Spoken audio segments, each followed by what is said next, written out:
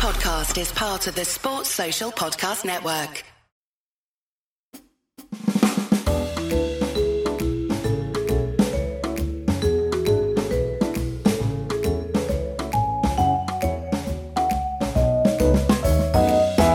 Welcome to the Wagon Wheel Podcast. I'm your host, Jared Kimber, and this show is part of the 99.94 network. On this show, we record weekly with questions from the audience via Spotify Live. This podcast is funded by Patreon, which you can join by clicking a link in the show notes. And there are many other benefits, but one of which is to ask questions first on this show. Satchmo says, is Bradman the most dominant individual in history across all team sports? Probably not. It's probably a woman, if we're being really honest. I can't think of anyone, but I'm sure there's probably a woman that's probably been more dominant than Bradman, just because of the way that women's sport developed. I mean, it's almost an impossible thing to have a look at. How do you compare him to what Wayne Gretzky did, for instance? Also, he's a single side of the ball player, if that makes sense. Like, he's not also giving you much when you're bowling. Are there other team athletes who did more on both sides of the ball, for instance? So if you look at a basketballer or a midfielder in football, those sorts of people. So it's a very tough one to answer, but he's certainly up there. I don't think there's that many people above him on the list, but I don't know if that makes him top. You'd have to do a real deep dive statistically to have a look. But there certainly aren't many players who are 40% better than the next best player from a statistical standpoint in team sports that often. But the other thing to remember is that team sports, it's harder to judge things just on statistics in some team sports. So I'm not sure if that answers, but he's pretty good. Aditya says, along with you, many other journalists have mentioned that in the near future, franchise cricket will become primary, while international cricket will only hold relevance when it comes to ICC events. This model is vaguely similar to when football follows, wherein leagues in Europe and South America are a bigger draw than international games in other World Cups, and other than World Cups. Sorry, is it possible in cricket, given the player pool, most elite footballers play only one league, but given the size of the player pool, this is unfeasible in cricket? Well, there's more footballers in the world than there is cricketers, so I'm not quite sure how that follows. Another hindrance is BCCI's reluctance to allow Indian players to play in leagues. I think you're thinking about leagues as they currently stand now. You're not thinking about what will happen. The 100 will be a 4-month tournament. The IPL might be a 6 or an 8-month tournament. That's what we're talking about. We're not talking about it as it currently stands. We're talking about it when players only can play in one tournament because they're exhausted and they need the time off. And, those other little bits will be available for international cricket. That's really when the big change happens, Aditya. I think at the moment, we're a long way off that, but we're already starting to see some of the signs, players deciding to go freelance, TV ratings being a lot more flat flat's the wrong word, a lot more consistent for franchise games, because that for the next 2 months a game's going to be on, or for the next month a game's going to be on your TV every single night in prime time, right? International cricket can't do that. The players are too exhausted. There's no way to be able to replicate that. So we're already seeing in many different ways that it's already starting to happen. The difference is that what a lot of us are talking about is that next step when these leagues become much bigger. I'd be shocked if, I don't know how many years this will take, but I'll be shocked if, let's say in 20 years' time, there isn't a 6-month T20 league that's very successful, and another 4-month one, and maybe another couple of 3.5-month ones. There's more than enough cricketers to do this. I mean, if you look at basketball, if you look at football, if you look at rugby, all these sports are like that, right? They're all league-driven sports. We went a different way in cricket, and there will always be a pullback towards international cricket. I think there's maybe stronger than some other things, but than some other sports. But even so, I really think this is probably the direction that cricket is now going. Just because it's a better financial model for, you look at I said this when New Zealand and England pulled out of Pakistan. It's like, if I was running the Pakistan right now, the PCB right now, I'd be like, great, how do we make the PSL a 3-month tournament? How do we get much more money out of it? How do we drive it so that we have a second tournament, whatever that may be? All these things are possible, and it's just that cricket isn't really thought of that way. And you already get people like saying, and we're all to blame with this. Oh, season's too long. The season's too long. They kind of say that in baseball and football and basketball as well. And their seasons are really long. Like most fans get a burnout at a certain point, but the ability to cash in on casual fans night after night, or weekend after weekend, however your league works, is so important. And cricket doesn't have that with the international calendar, and will never have that with the international calendar. Not to mention the politics that go into actually trying to work these out. Everything is easier at the franchise level than it is at the international level. And you can make more money. So, yeah, I think that's where people will go. Abhilash says, who do you think has been the better IPL team so far, CSK or Mumbai? I know in head-to-head games, Mumbai have been better, but I think overall, CSK have been better. And had better peak years. That's really interesting. I think if you go from the start of the IPL to now, and that includes a couple of years match fixing suspension for CSK, which might have been terrible years, it might have been good years. I don't know. But I think if you look at it all together, I would say Chennai is the better team, but I would also probably say that Mumbai had the better peak. So I suppose it depends on what you're looking for here. If you're looking for the answer to be who had the better peak, I wonder if Mumbai probably had their best peak for a long time. But over the entire course of the IPL, Chennai is just so incredibly consistent time after time. So I'm not sure if that which way you look at it. It probably depends on you as a fan. For me, that probably means that CSK is the better team, but that Mumbai were maybe the more exciting one when they were at their best. But they've obviously both been incredible. Lewis says, if you're in charge of creating a brand new tournament, what would you put in place? Where would you hold it? What format would you use? Would it be a men's or women's or both? Assuming unlimited budget and full control. Wow. If I'm doing a new tournament, what would I do? Okay, if it was me, I suppose I'd probably try and do if I had full control and, as you said, I could do whatever I want, I'd probably do a franchise test tournament now. I think that's the best way to secure Test cricket into the future. I would do it for men's and for women's, and I would try and do it as a 3-tier system for both, so that you have tier 1 Test cricket, tier 2 Test cricket, and tier 3 Test cricket. So that you're looking at 24 teams, say, or 21 teams, however that works out best. Which I think would give you. I think that would be it. And I would play it. Probably be a rebel league. So where I'd play it, I don't know, is quite interesting. But yeah, I think that is what I would do if I could do anything. What Fairbreak did is really interesting. And whether in T20 cricket, whether it be men's or women's, having a tournament where obviously you're not going to get the Indian players, but every other player in the world could play, and there was no overseas limits.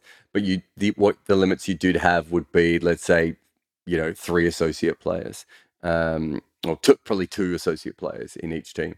I think that would be a really interesting league to be able to come up with. That one you probably want it set in either Asia or South Africa.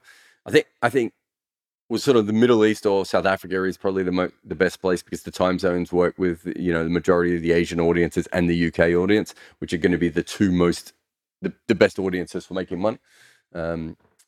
So yeah, that's probably how I would look at that. I probably have some wacky rules too, for being honest. I've always wanted. I think I've written about this before, having a T20 game where the first 2 overs you have 2 players out. First 5 overs you have 2 players out. The second 5 overs you have 3 players out. The second 4 players, 5 players out of the ring. Little things like that. So, and also I would probably allow you to bowl back-to-back overs, a bit like what the 100 did. Yeah, I probably have some weird rules. I tell you what else that I have. I would have every team can go in with, I don't know, 15 or 16 players and can use them interchangeably. As long as one player doesn't bowl more than, well, I might make it 30 balls, but whatever that may be. But yeah, yeah, you've opened that box on me, Lewis. Johnny says, Owen Morgan said this week, referring to McCullum, that international cricket coach isn't a coach, but more of a manager and a mentor. Yeah, I think he's pretty much right on that. It's actually most international players are going to come fully formed, and you also have specialist skills coaches. So a head coach is probably they might work with the batter if a batter has a technical problem, but more likely that you have a batting coach that does that, and what the head coach is doing is facilitating the best available resources for that.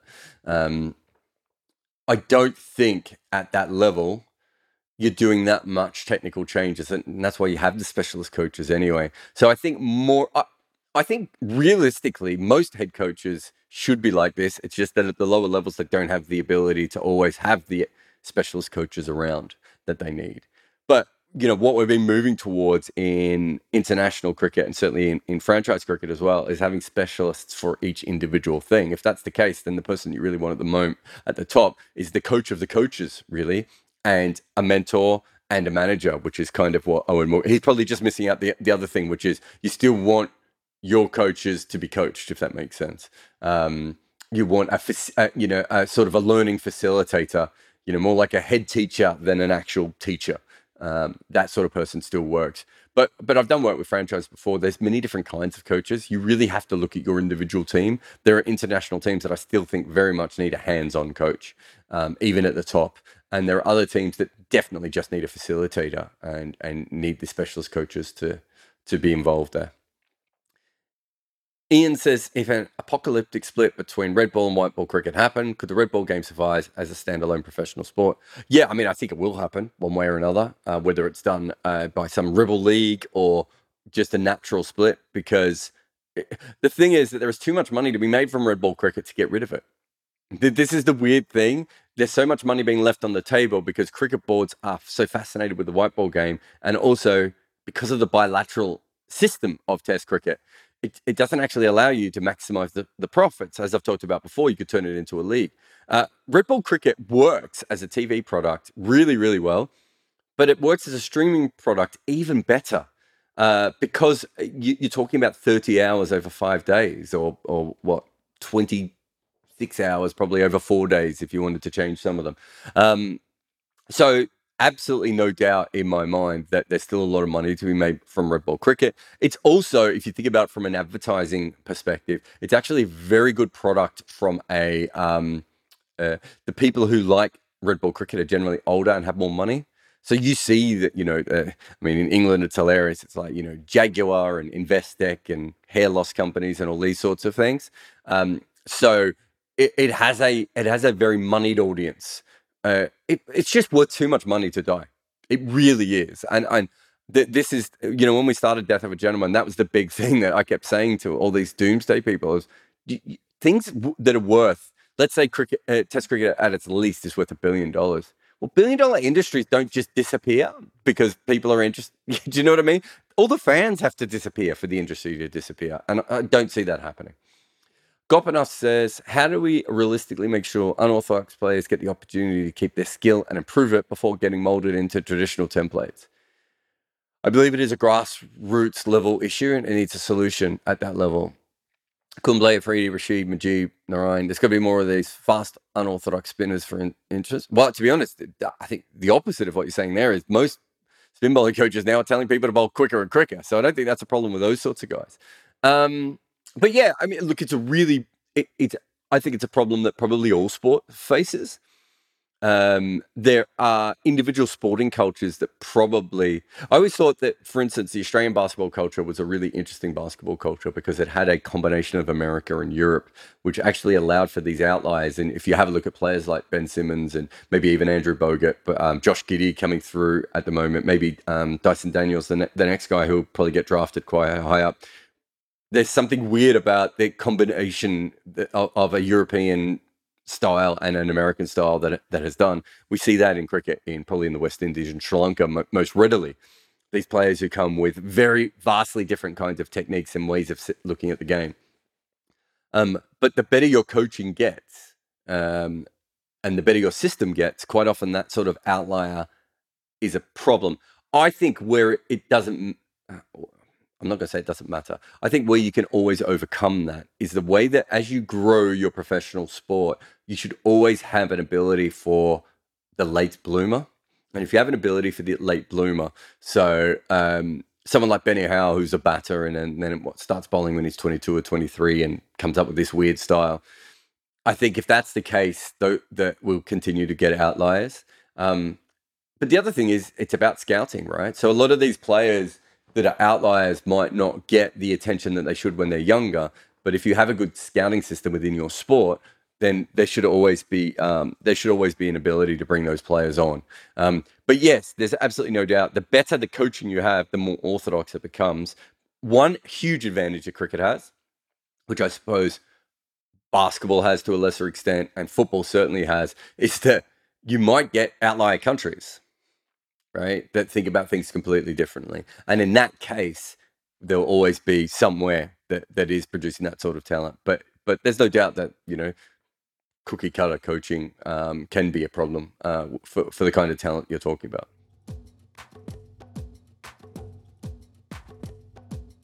James says, question about Victorian cricket. James is going straight to the top next time. Victoria had some pretty decent pace attacks from the mid-90s through the late 2000s.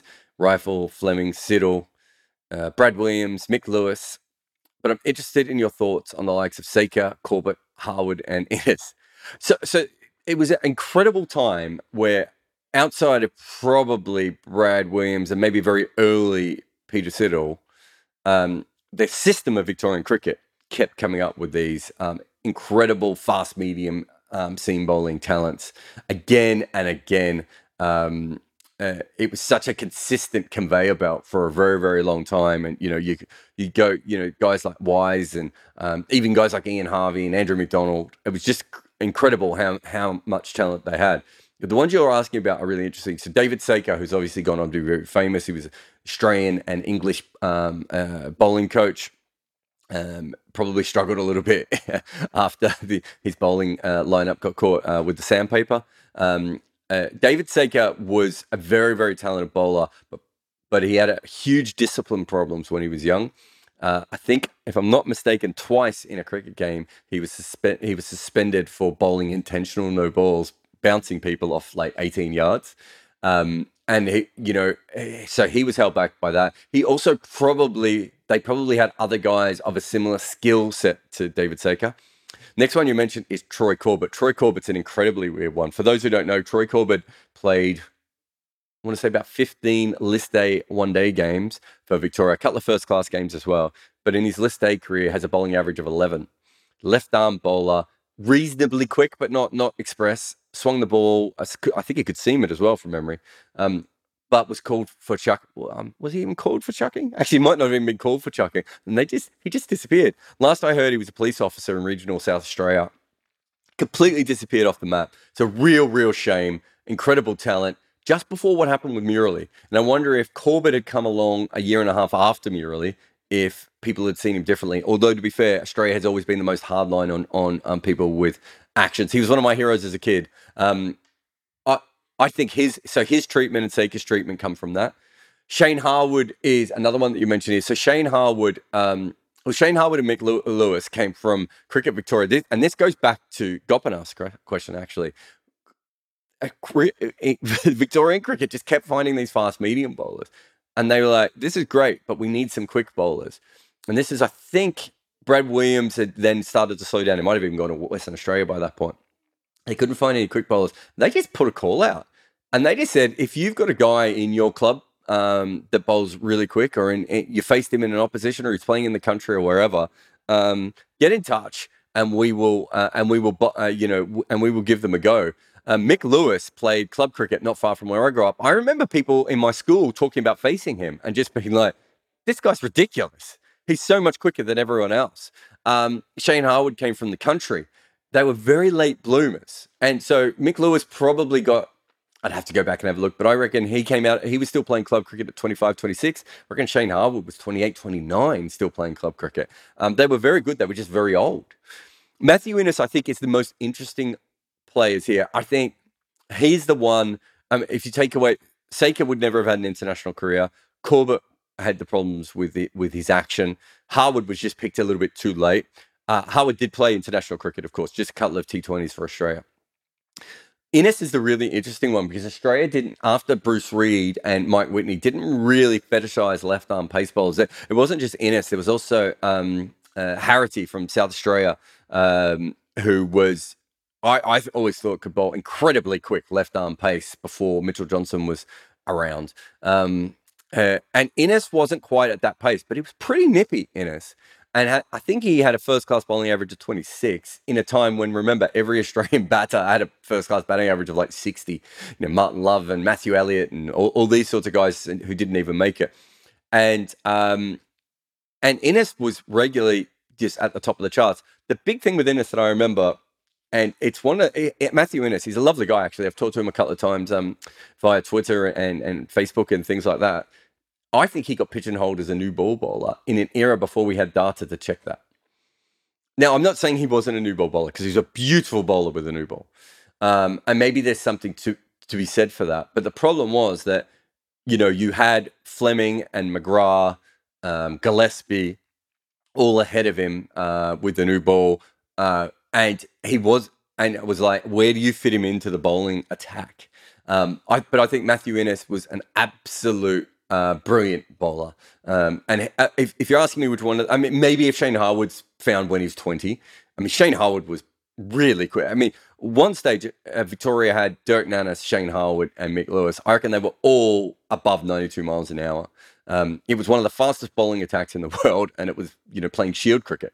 But I think that for me, Innes was the one that really was, I think he could have translated to international cricket within the system. Went on to work for football clubs. I think he worked for an Olympic cycling team as well that might have even won medals. One of the Asian teams, I can't remember. So really interesting story. But worked in Aussie rules football with Footscray, Western Bulldogs as they are now.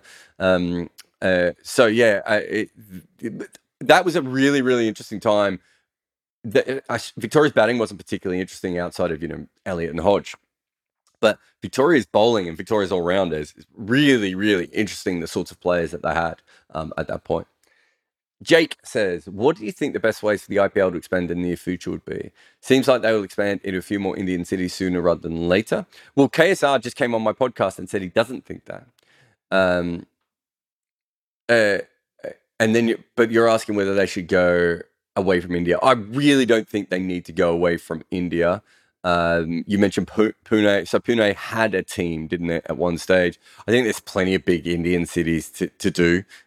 Going away from India, something that they could do in the future. Having a team in London would be really, really interesting. Obviously, they're not going to have one in Pakistan, but having one in Pakistan would also be really interesting. May not happen ever, but those sorts of things, other markets, having one in South Africa. All these sorts of things are possible, but I think there's more than enough places in India to fill quite a few other teams. But I do think that having two teams in Mumbai, Kolkata and Delhi, which I think you all mentioned in your question, is probably going to happen well before we see them look at anything overseas. We have seen so far, less so in the 100, but certainly in the Big Bash, that sort of having the two teams in the one place, it's tricky. The Renegades have been a better team than the Stars, but the Stars have the MCG and kind of have the bigger, push. And the Renegades tried to make themselves into the Western Suburbs team, which didn't quite work. It's worked a little bit better in Sydney because you have the SCG team and then you literally have the Western Suburbs team. But even then, the Thunder are a much smaller team than the Sixers, although have the more interesting kind of fan base because it's so young. It's tough, but I do think in a league like that, some other filthy rich owner is going to want a team in Mumbai or Delhi or Kolkata, Bangalore, all these places. They could all easily have a second team, but I think they'll fill out a couple of extra places. Like Pune is a very, very good example of that. I don't know if Nagpur needs a team, but Nagpur's got a big ass cricket stadium, very, very modern cricket stadium too. So I think they certainly do that before they look internationally. But if you look at it, I think most of those bigger leagues, the American leagues, and the way that football works is kind of the way that you want to go forward, right? I mean, rugby might be the best example of this. Rugby's probably made itself a more relevant sport at times because of its ability to have an international league. Individual leagues probably don't work quite as well in that way.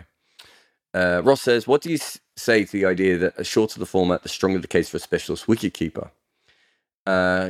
Given that in, say, T20, the lower order will usually not face many deliveries. Yeah, I mean, it's a very good question, Ross. What I would say is it's worth having a look at a T20 game or a T10 game and how many balls actually go through to the wicketkeeper that the wicketkeeper can affect. I can't remember if it was CricViz or someone else, but I think it's less than 20 balls a game. And then you're looking at, okay, so if it's less than 20 balls a game, and so let's say it's less than, what's that, between 15 to 20% of the game, how many of those will a specialist wicketkeeper be a bonus for over a normal wicketkeeper, which is a fair question. The other thing that people don't talk about enough is that obviously specialist wicketkeepers are also better at taking runouts and all those other things, throws in from the field. I think it's just working that out. I think most teams would prefer the depth, but what you're saying makes sense. Also, in Test cricket, wicketkeepers actually take the ball a lot more at a higher percentage. So is that the format that we should be looking at a specialist wicketkeeper? I don't think any of this is going to happen because, as I've said many times before, in first class cricket, generally what happens is that what's the best way of putting it? The best before first class cricket, the best batters are picked for junior representation squads, and then someone is given the gloves. We don't really have specialist wicketkeepers anymore. The best wicketkeepers are probably club cricketers, sadly these days. So we're not producing specialist wicketkeepers to even test this as a theory. There really are so few left. A couple in Asia. Outside of Asia, I really don't think there's many specialist wicketkeepers left anyway.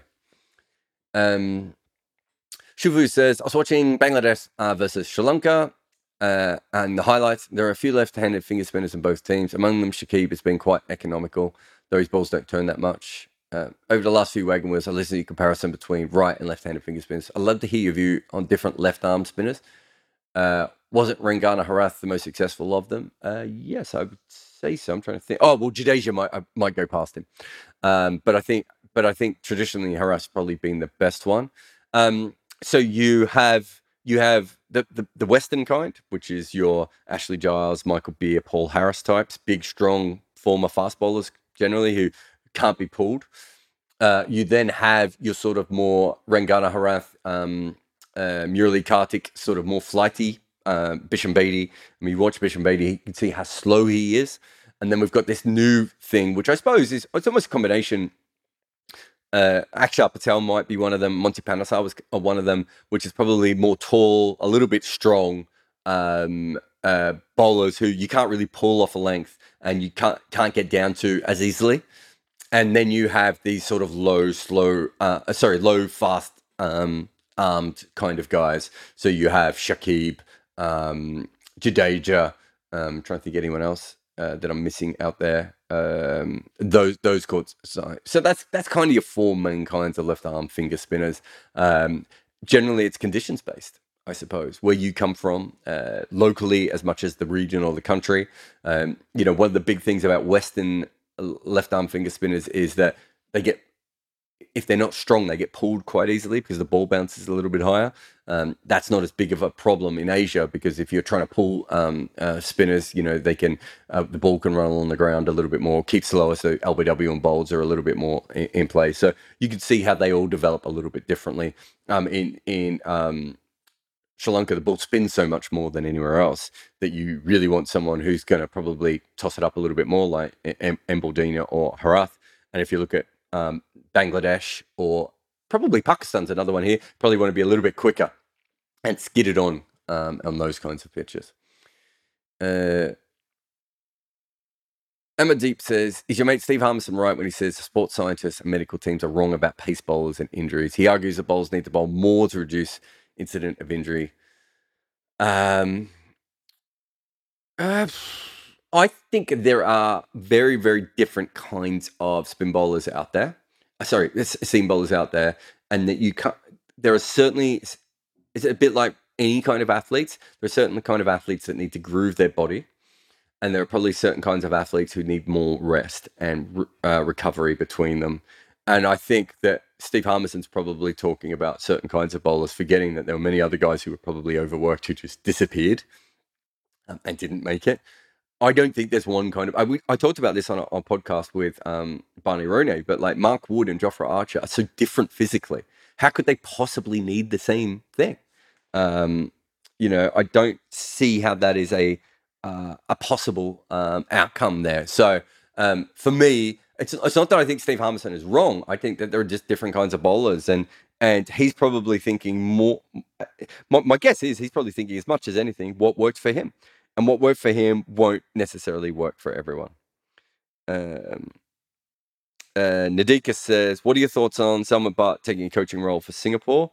Yeah, I mean, Salman Butt went in front of court and basically said that cricket was like WWE wrestling, WWF, whatever it's called these days. So yeah, so essentially, I think from that perspective, it's hard to forgive him and to move on, whereas with other players, it's not. I certainly wouldn't have got him involved with Singapore cricket. I think that's a mistake.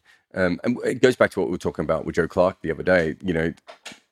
There are players who do things wrong and come out and try and spend the rest of their life, fixing that problem. And there are other players who don't. And I think Salman Butt is a perfect example of a player who hasn't been that honest. Like if Lou Vincent got this job, we'd kind of be like, well, no one's been more honest than Lou Vincent. And there have been other players that have had problems as well. So, yeah, I'm not a huge fan of that. And Truvers says, same kind of thing as Aditya's. How does franchise system differ from club system in football leagues? Clubs are so constantly bought and sold by people. Yeah, well, franchise is already like that. It's just that. So quite often when you're buying a football club, you're buying the land, the property, the shirt sales, all these different chunks of ways of making money. That's not really the case with a lot of these franchises at the moment, and so you're just renting the ground for a month essentially, and you're probably not making a lot in shirt sales in most countries, really. So it's a lot different than the football model. But the basic thing is that these franchises, I mean, have a look at the CPL franchises. They're changing hands a lot. I know the IPL teams haven't changed hands a lot, although I think they will as the league matures a little bit more. A lot of the people who've put money in at the moment are probably waiting for the big payday coming forward. But yeah, I think we will see teams change hands a lot more. Anyway, thank you for all those questions. Let us go to the room. I think we've got a couple of questions here. Rahul, you there? Yeah, so I was watching the NBA playoffs, and it's pretty exciting. And obviously, in playoffs, a lot of players are constantly getting injured and everything, and that made me wonder. Like, for example, in NBA, we have, as a viewer, a constant update on what's happening with what player in terms of injuries. We know, okay, there's a problem with the knee, it's a groin injury. What exactly is it, and how long will it take to recover? However, I noticed that in IPL, we don't get that information. It's kept very much. So I guess my question is it because journalists do not have that much privileges? Like, for example, Vojbox comes to in NBA, and we are, as a viewer, kept updated in NBA. But in IPL, half of the times I don't even know why a player is he dropped or is he unfit. Yeah. Oh, it's ridiculous. And it's not the IPL. It's every T20 franchise in the world is like this at the moment. And it is so stupid. So what the NBA do, and I think what a lot of American sports do, is they put out regular updates. So, you might get an update. You might get, I don't know, Marcus Stoinis. Remember the back half of last season, I remember we couldn't work out if Marcus Stoinis was going to come back for the finals. We didn't know how injured he was because there was no official comments. Or we have Rishabh Pant saying stuff. Rishabh Pant's not even a medical expert. Like, I want to know the official thing. So you watch an NBA game, as you said, and you get, what do they have? They have doubtful, questionable, likely, or ruled out. I think those are the ones.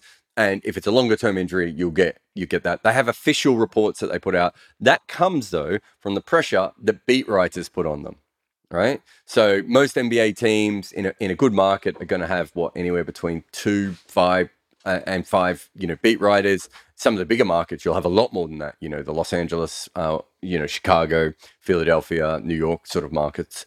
But even the small markets, you're going to have, between 2 and 5 sort of regular people asking this information.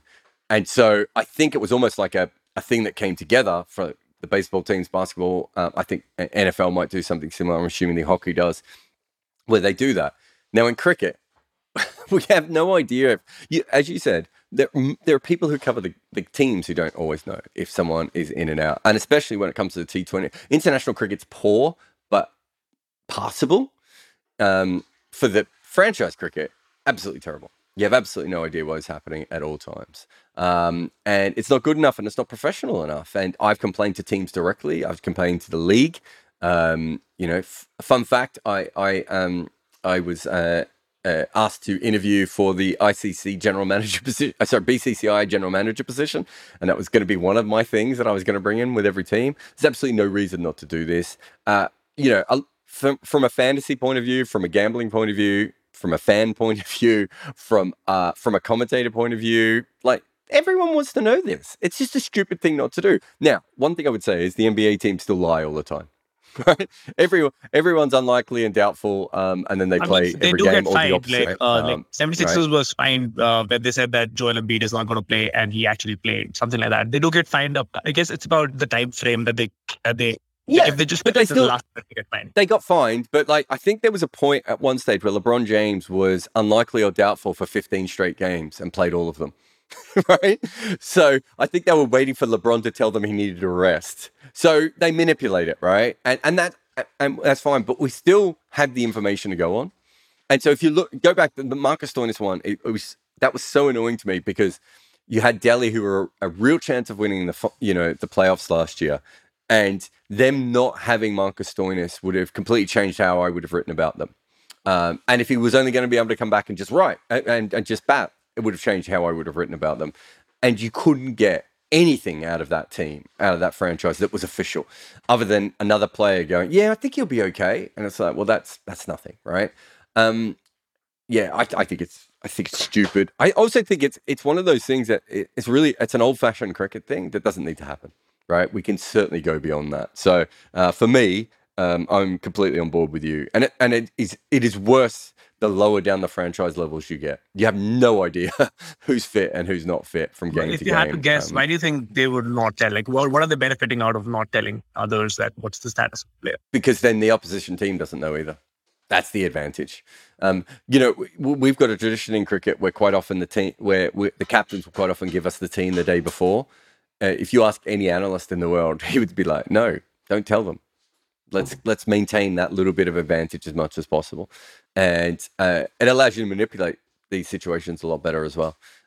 So that's the main reason. I can't think of any other reason other than laziness, and they don't want to talk to the media.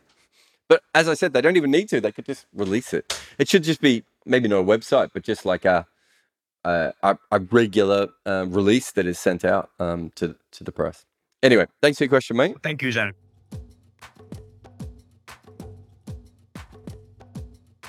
Right. Kyle, you there? Yep. So the IPL expansion teams obviously have done really well this year. Wanted to compare that to two other recent franchise expansions. The NHL saw the Golden Knights come in and reach the finals in their first year, and that's widely been considered a good thing because it kind of shook up the league and forced some teams to evaluate their inefficiencies, and the next expansion team did really poorly this year. Meanwhile, the MLS has expansion teams coming every few years. They always shoot up right to the top of the league, and then in like 5 years, they're mediocre.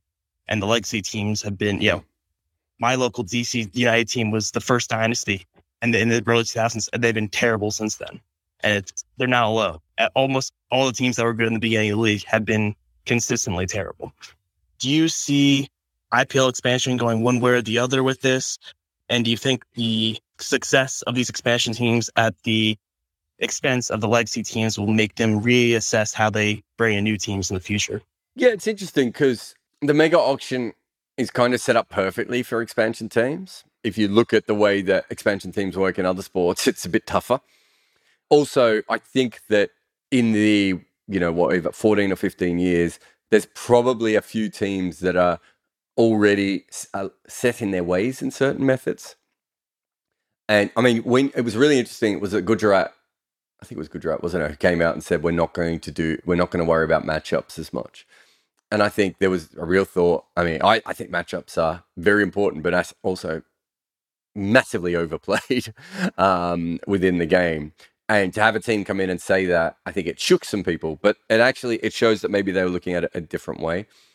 One thing I would say about these particular two teams is I wonder if a good percentage of the other teams came in with, okay, this year is, I mean, if you look at Mumbai kind of took this year off with what they did with Jofra Archer, also trying, an untried South African up the order. I think in some ways it was almost like a probing year rather than a real year for them. I think a lot of the teams, if you have a look at them, were still set up for their home conditions because they know that probably for the next 3 seasons they'll be in their home conditions. I think if you look at Lucknow and Gujarat, they're probably more suited to the kind of tournament we had this year. The other thing I would say about Lucknow is that they are not, didn't think they were a particularly good team. They were just better than a lot of bad teams. I'm not surprised that they were bounced out so quickly. What it says for the future is really interesting because I suppose them both having success this year, I would think would give, if I was running the league, I'd feel more confident coming in. You see sometimes when, a new franchise comes into a sport and they just struggle for years on years, it makes you not want to bring in new franchises. So I think it's a really good thing for the IPL that they've had a good year. Whether they'll still be good in year 2, 3, and 4 is far more interesting, of course. But from an expansion point of view for the IPL, I think it's probably a success, if that makes sense. Yeah, the amount of players retaining always seems so low to me, especially as in like retaining fan loyalty. But I guess that is kind of the nature of franchise cricket, that people are move around every year.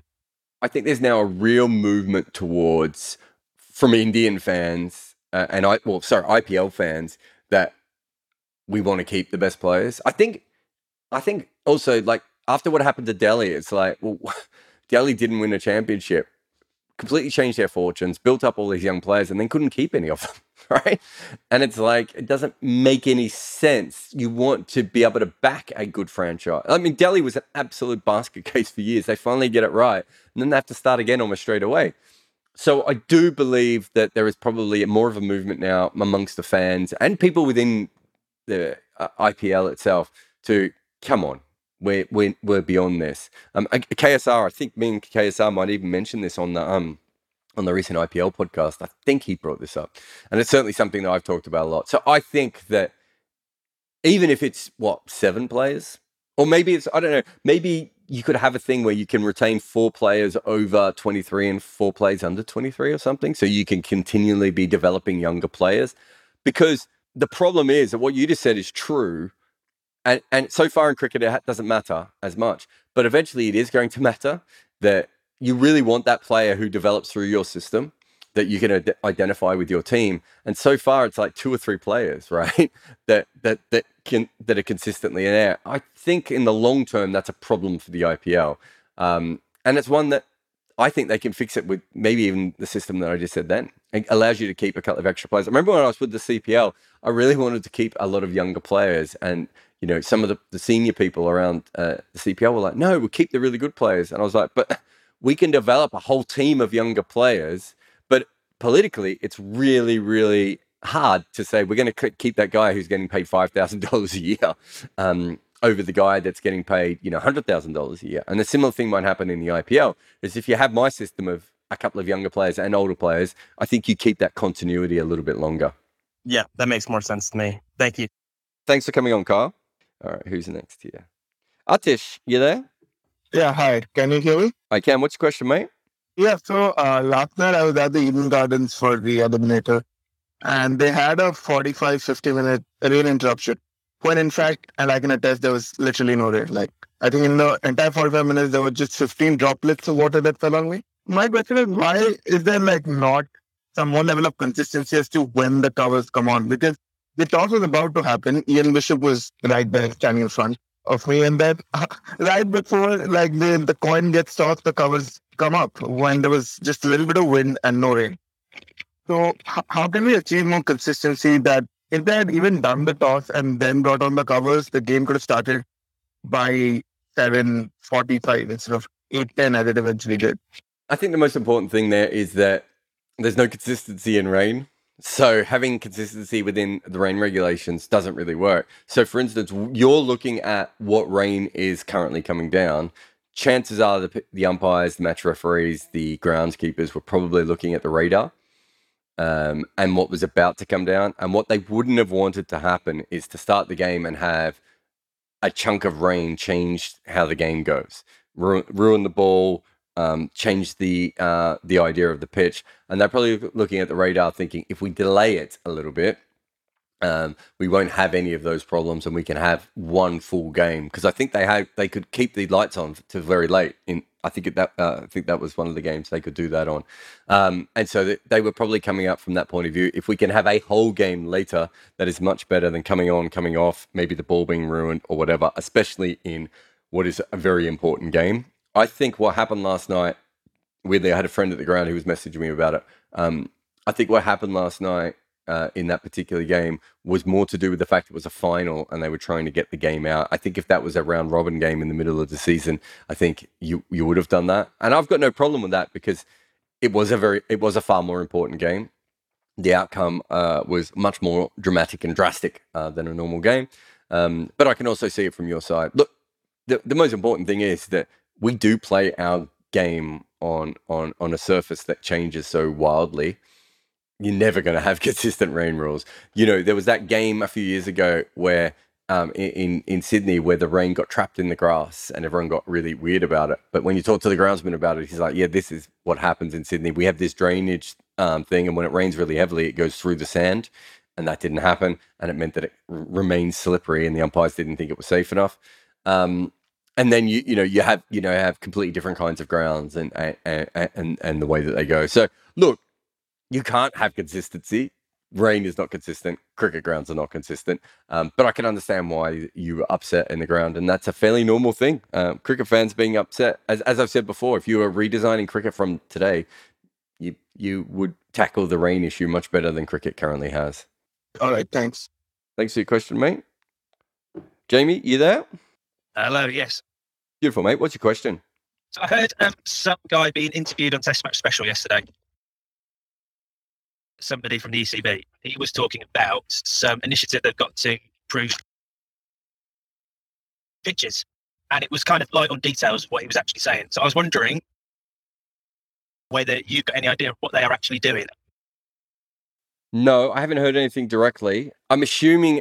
So what happened was they put in a drainage system in... most county grounds might have it now. I don't know. Maybe it's more George Dobell question than a me question. But they put in a drainage system all around. So obviously, because England has the biggest problem with rain, so that they could play more cricket, and it completely changed the squares. And ever since, they've been having a lot of trouble with the moisture level in the squares. So quite often the pitches are either too dry or too wet, and there's kind of no in the middle pitches. It is a major thing. And that is also causing the problems, because I think what they want to do, although I could be wrong, well, this is what they certainly should be doing, is they should be making more batting pitches. And at the moment, that's not necessarily the case. And the reason they should make more batting pitches is because that's how you want to sort of imitate what you get internationally. And that's been probably one of England's big problems. And if you look, that was, consistently one of New Zealand's big problems. And they went out and fixed the pitches. So I didn't hear that interview, so I don't know specifically what they were saying. But certainly the drainage has been a big problem in English cricket for maybe 10, 11 years now. Since they went to those drainage, and then being able to get good, consistent cricket pitches has been a problem. And then on top of that, too many of their pitches obviously favour dibbly-dobbly type bowlers. And they really need pitches that are much more flat so that they can get bowlers that will be able to translate to international cricket. But that becomes tough because obviously the counties don't always look at it that way. And, I went to a game recently, Jamie, where Kent versus Surrey, and it was a Kent home game down in Beckenham. And you're looking at Kent's attack, and it's like, how are they ever going to get a wicket on this surface? Because they did not, Beckenham is a very international style wicket, very batting friendly, hard surface. You have to bang the ball into it.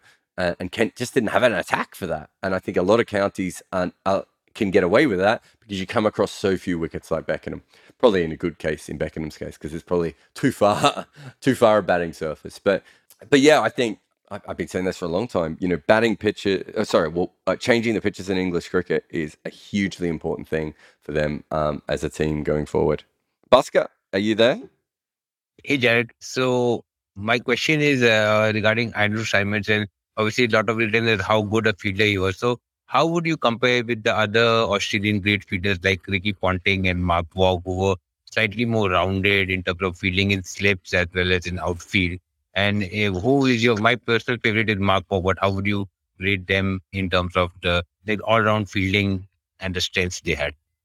I think they were both more skillful as fielders than Symonds, so they could do more things. I think Ponting was probably almost a combination of the two. He had some of the athletic gifts of Symonds, not all of them, but certainly some of them, which meant he could kind of field anywhere. I think Mark Waugh was probably, Mark Waugh was a very good athlete when he was young, but I think even when he was a very good athlete when he was young, he was probably still more a skill-based athlete. So you really want him more in the skill specialist positions, slip, silly point, those sorts of things. Ponting could do those. I'm not sure he was as good as Mark Waugh was, though, in those positions. Whereas Symonds' big ability was that he's incredibly fast, also very big and very powerful, so you get off the mark very quickly. And I would have thought of those three people had by far the strongest arm. So you think of Symonds more as a ring fielder and a boundary rider. You think of Mark Waugh as more occasional ring fielder, but more of a catcher and a skill position fielder. And you think of Ricky Ponting as kind of someone who could do all of the three, but was probably at his absolute best in the ring, I would have thought, in Ponting's case. So whereas if you ask me where Symonds' best position was, it's probably as a boundary rider.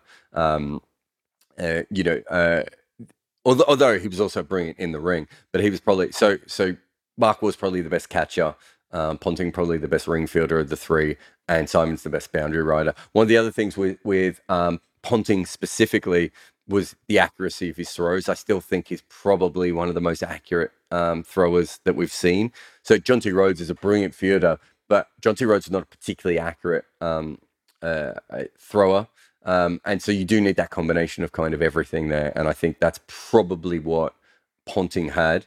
Although Symonds was pretty accurate as well. I'm not sure he was quite as accurate as Ponting was, but Symonds was very accurate as well. And Mark Waugh was very accurate, but he was probably just that little bit slower to the ball than the other two guys. But they were probably also in some ways, although maybe in Mark Waugh's era, Dean Jones was a slightly better athlete, but they were also maybe the best athlete of each of their eras, if that makes sense. Although I suppose Symonds and Ponting sort of overlapped a little bit more there. But, each one was probably the best athlete for a time in that team. And then, Symonds sort of took it to another level with his movements. But yeah, I think Ponting is probably the guy that you could field almost anywhere and you would get an above average fielder. And the other two, maybe two of the three places, they were probably above average fielders. Good. Thanks, Chad. No worries. Siddharth just says on the podcast, can Jadeja end up in the top all-rounders of all time by the end of his career? Yeah, he has to keep making runs at a similar level that he is at the moment because his early career batting was quite low. But I think if you look at the top all-rounders of all time, he's probably already in that bracket. So yeah, I certainly don't think he has any problem of getting there.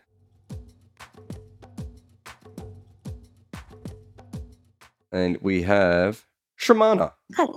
So slightly backstage question. Like in international sports, if a country has sizable cricket following, then whatever the team does, the fans tend to follow them. I'm not going to say that India had a bad World Cup, so Australia is my favorite team. Right, but for franchisee cricket, the franchises have to manufacture their own fans. How do you think they do that? And for franchises that keep winning, it's fine. Maybe more people attracted to them. But have you been parts have you worked with franchises that maybe are not winning? So that says they're let's at least make funny deals. And how important is that? And is it even important to have franchisee-based fan followings? If the IPL is famous enough, people are going to watch their matches. So is it do they care about that? And if they care, they do make a lot of, like every IPL franchise, even BBL sometimes, they make some stuff on like Instagram and all that, and YouTube also. But then at other times, I feel like they don't even try hard enough.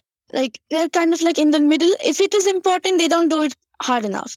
But then it seems important because they do some things. Yeah, I suppose if you own a smaller IPL team, you're really, the majority of your money you're always going to make is going to be from the major rights. It kind of doesn't matter at a certain point how many fans you build, because you're probably not going to be able to monetize them massively enough that will change your trajectory as a franchise. But at the same time, that is something that you should, that sporting teams have always done. Obviously, you try and build fans. You want a sizable amount. I mean, if you think about it, what's a good team here? Sunrisers or Rajasthan, that sort of level of franchise. What the size of the Twitter account, if that franchise is ever sold, matters, right? The size of it doesn't matter as much in the really big market teams, but in those mid-level market teams, how many followers you have on YouTube, how many fans that you have, and all those sorts of things do probably end up on the bottom line.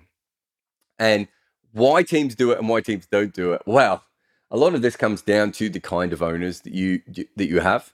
I remember when I was with St. Lucia, for instance, we had an owner who was desperate for who was desperate to get really good content, but wouldn't pay a company that really understood what they were doing to be able to do that. And so therefore, what you got was content that no one engaged with, that didn't really go anywhere. I suppose that the high watermark level from there is probably the Rajasthan team that Rajasthan probably incorrectly fired. And there's been some very other interesting sort of franchise stuff around the world. But these days, I would think if I was buying into a franchise, and I'm probably not about to, but if I was buying into a franchise, part of what I'm looking for is the impact that franchise has, because I'm actually buying a content making service as much as anything. And I think that for a lot of people now, that is the way they're doing it. There are a lot of legacy owners kind of in the IPL and the PSL and some of these older leagues now who don't think about it in that way. And they think about it in a sort of more, I own a sports team. Whereas you talk to a lot of the more interesting owners and they'll say things like, this is not, I own a content machine. So in that case, they're thinking about the social media is part of that team. That's not the case for all teams. And I think if you're trying to grow a market realistically, if I was with the IPL, and was running, the IPL, I'd actually want the teams to be out there as much as you want the IPL to be out there trying to get more fans. And I think that social media and, any forms of media that you can get your players on. I had this conversation with the ECB years ago. They were saying to me, we can't get our players aren't well known enough. And I was like, you're not offering your players to the right people, right? You need to go out into the media, understand what the media is looking for, and do that. And now I would say the exact same things to a team. Then I would say the exact same things of social media. What are these fans looking for? And when you have a good social media presence, or when you have a good online presence, or however that goes, and you have a good presence through the media, more people find you and you have more chance of building fans, which allows you to grow all these things. And when you want to sell the franchise, it's more important. So I think there are probably a few different ways that owners look at the teams at the moment. And there are also really conservative teams out there who don't want their players to say anything, right? They would rather go through a whole year where almost nothing is ever said except for really dry content. I think for me, and you might know this better, but the two teams that I always thought were quite interesting were Delhi and Rajasthan. Delhi do a lot of behind the scenes stuff. Rajasthan try very hard. Sometimes I'm not always a big fan of what they do, but they're trying really hard. Some of the other teams, I'm like, what are you doing? You've got some of the greatest players in the world. Make some content. Do something with these players. And I think that a lot of that comes from the kind of people that I know, some of the people who work in these IPL teams, for instance, and the kinds of people who are actually working there are not strong enough to make a noise, if that makes sense, and say, no, whether we win or lose, we do content, right? We're going to do a bunch of stuff before the season starts. We're going to do a little bit of stuff during the season, and we're going to do a bunch of stuff for the off season.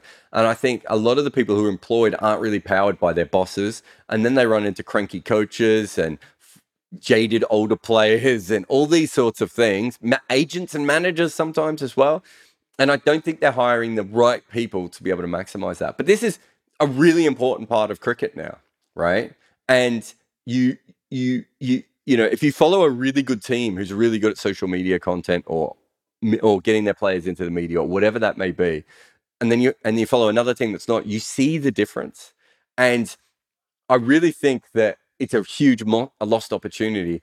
That's not that hard. I really don't think it's that hard to do. But sadly, it seems like it must be. So kind of like a part of that, how important do you think, like, since every franchise is based in a city or a state, do you think like that is like people maximize that enough or use that enough? Last year, KKR couldn't make Owen Morgan say Kolkata. And I was so pissed off because we don't even win. And the captain couldn't say the name right. Oh, you're saying pronunciation and stuff? Yeah, it's just one word. I'm not saying you should know Bengali, but it's just one word. No. Cricket and pronunciation is so shit. I remember when Denver Nuggets have a bunch of European players in their NBA team, and they send out the correct pronunciations and the correct nicknames and the correct shortenings and the correct casual stuff, right, of their players. And you've got Argentinian players and Serbian players and, you know, all these players from different backgrounds. In cricket, it's far more common to have players from everywhere and for everyone to mispronounce them. Even simple things like the amount of commentators that say Pat Cummings and James Pattinson, or Patterson, sorry, I should say in his case. And it happens for team names. There was a commentator recently who kept saying, and it's a real problem with Punjab. A lot of Western people were taught Punjab as Punjab, right? Or Punjab. And I don't know why we were all taught this incorrectly, but we were. But there was a commentator on the IPL recently who kept saying it. And I'm like, we need to just get better with pronunciations, right? And there needs to be a way forward with this. And the fact that players are doing things incorrectly as well is even worse. But yeah, I really think there's too many of the people involved on this level of cricket don't really have I don't know what's the best way to put it, almost the gravitas to fix these problems. Does that make sense? They're quite often a lot of the social media people are really, really junior, or they're all based miles away from everyone else. And a lot of the media managers are, again, very junior people who won't speak up. And that causes problems. And run into it again and again. And so if you really, who you have, international cricket, for the first time ever, has an incredibly great crop of media managers, which means that they try and get the players onto, you know, they try and help the press, but they're also trying to help the players. And they're also understanding of what the cricket board wants and what the agents want and all these sorts of things. The generation before them were either completely on the side of the media or completely on the side of the players. And it was absolute carnage. You either couldn't get an interview or you got too many interviews and none of the players were looked after. Getting those right people is really hard. And there aren't that many of them in cricket, but we do have them now. And they should be involved with PSL teams and IPL teams and 100 teams. And I think too often they're not. So are they like I think you work for Melbourne Stars? Yeah. So, yeah.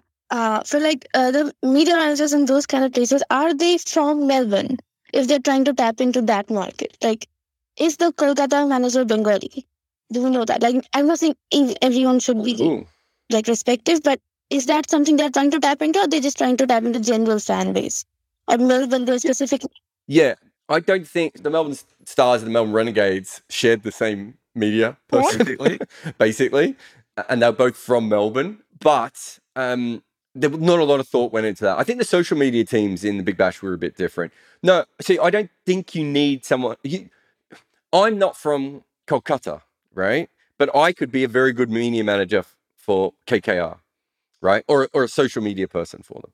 I would then hire other people who were experts in that fan base. But you can learn, if you're diligent, you can learn a lot about the fan base very quickly. I think what happens is with a lot of these teams is they promote very young people who know about social media quite often, or young people who won't speak up against anyone. And what they don't see it as is a specialist job that you need an expert in, right? And I think that's the difference. And I think one thing the ICC's got very good at over the last couple of years is when the ICC has an event, they bring in a lot of the best social media people and media people that aren't involved in the World Cup, right? So it might be people from the women's game, it might be people from the associates game, it might be, you know, let's say England sent out their media manager, maybe England's second media manager goes out, right? Because then they're not involved. And these people are real specialists. They understand who works in cricket. They understand the narratives. They understand the different social media needs of different fan bases, which is what you're talking about. They're not specifically experts. One of the bigger problems with the social media stuff that you're talking about is that a lot of these franchises hire social media teams who are experts in social media, but they're not specifically experts in cricket social media.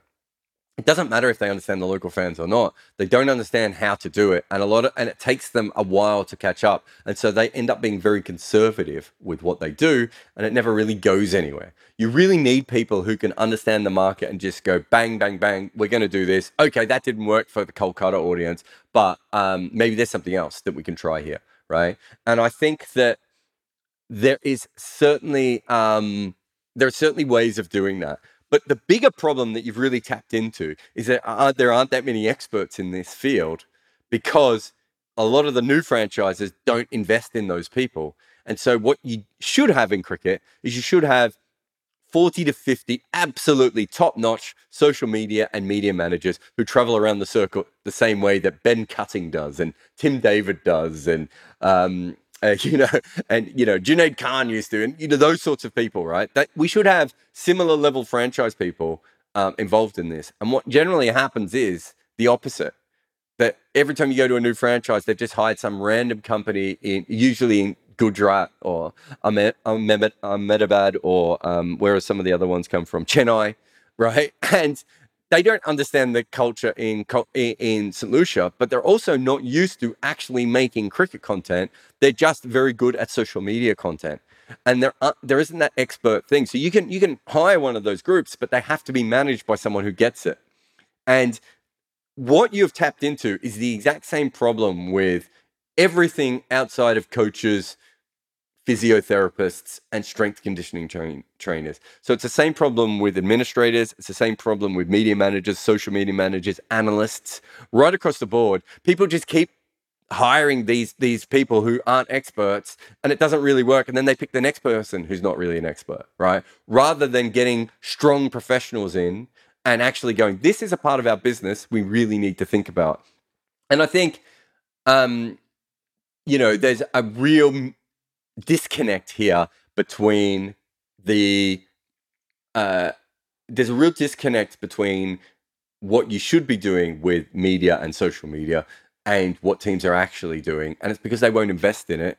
And this is partly because we have a 2-month tournament and we don't have a 6-month or a 7-month tournament where you can't really get away with those things. There's so much media that is created for the IPL teams without them needing to do anything, right? Whereas if you have a longer league, media eventually is just going to get bored and turn to something else after 3 months. And so you really need strong professionals to be able to keep getting the eyeballs. Most of these leagues don't need that because you only have a month or 2 months to be able to do that. And you can usually keep the media interested for that amount of time, even if you have a terrible media manager or a terrible online presence. Interesting enough, I don't know if you've seen this, but in the chat, Kyle has said that as a non-Indian fan of the IPL, it was the Delhi and Rajasthan social media teams that really helped him find a team. And I think that's where it's really, really important. I do see, and I've talked to this with teams before, sometimes they're like, we'll have enough fans that we'll always be able to make money, and it's the TV rights that will go up and the IPL will continue to grow. But I just think that that's short-sighted, and you're not maximizing the amount of interest and, I think, revenue you can make through having really strong online presences and being involved in the media more often. I think one thing that I would say of the IPL is that it's easier to get players in the IPL to media organizations than it is from the Indian team, which is great. But I also think that they should be a lot more strategic about, how they place their big name players during the tournament, outside of the IPL. What programs they should go on and how they should go on it. And I'm not sure that integration currently works within BCCI at all. Certainly not the IPL. And that's what I've talked. That's what I've talked to the ECB about before, and some other smaller boards about. You really have to think about, these are the biggest TV shows around at the moment. Can we get a player on it? This is the most popular radio show. This is the most popular podcast. It's got nothing to do with cricket, but during this tournament, can we get our player on here? Because that's, one of the best examples of this in modern times is probably the Tailenders podcast, which is a podcast about cricket, which is actually really good at getting non-cricket people involved in that kind of podcast. The opposite, of course, also works. When you have a podcast that's already working, or a TV show or a YouTube channel that's already working, has nothing to do with cricket. Okay, do you want Hardik Pandya to come on? And I think that's probably another area that the IPL teams probably haven't quite worked out enough at the moment. Thanks. Thanks for your question, though. Again, I think you had the last one last week, and you've got the last one this week. Thank you very much. Thank you to everyone who came on again. Remember to look after all of our sponsors. If you need to manscape yourself, go to Manscaped and put in the code REDINKA. And also, Bodyline t-shirts. I'm rocking the Morning Everyone t-shirt, the Richie Beno t-shirt today. And go and download the 99.94 app as well. We've had our launch. It went really well. I'm doing a podcast on that soon to explain why we've started 99.94 and where we're hoping to go with it and everything else. But huge thanks to everyone who came into the Spotify Live today. And I'll see you again next week.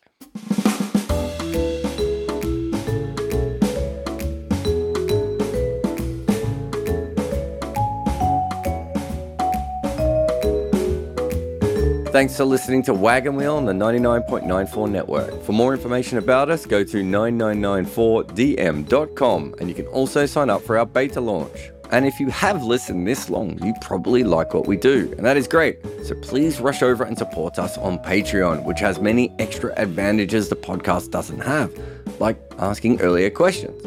And if you want more content, well, I have good news for you, because we have a lot of things.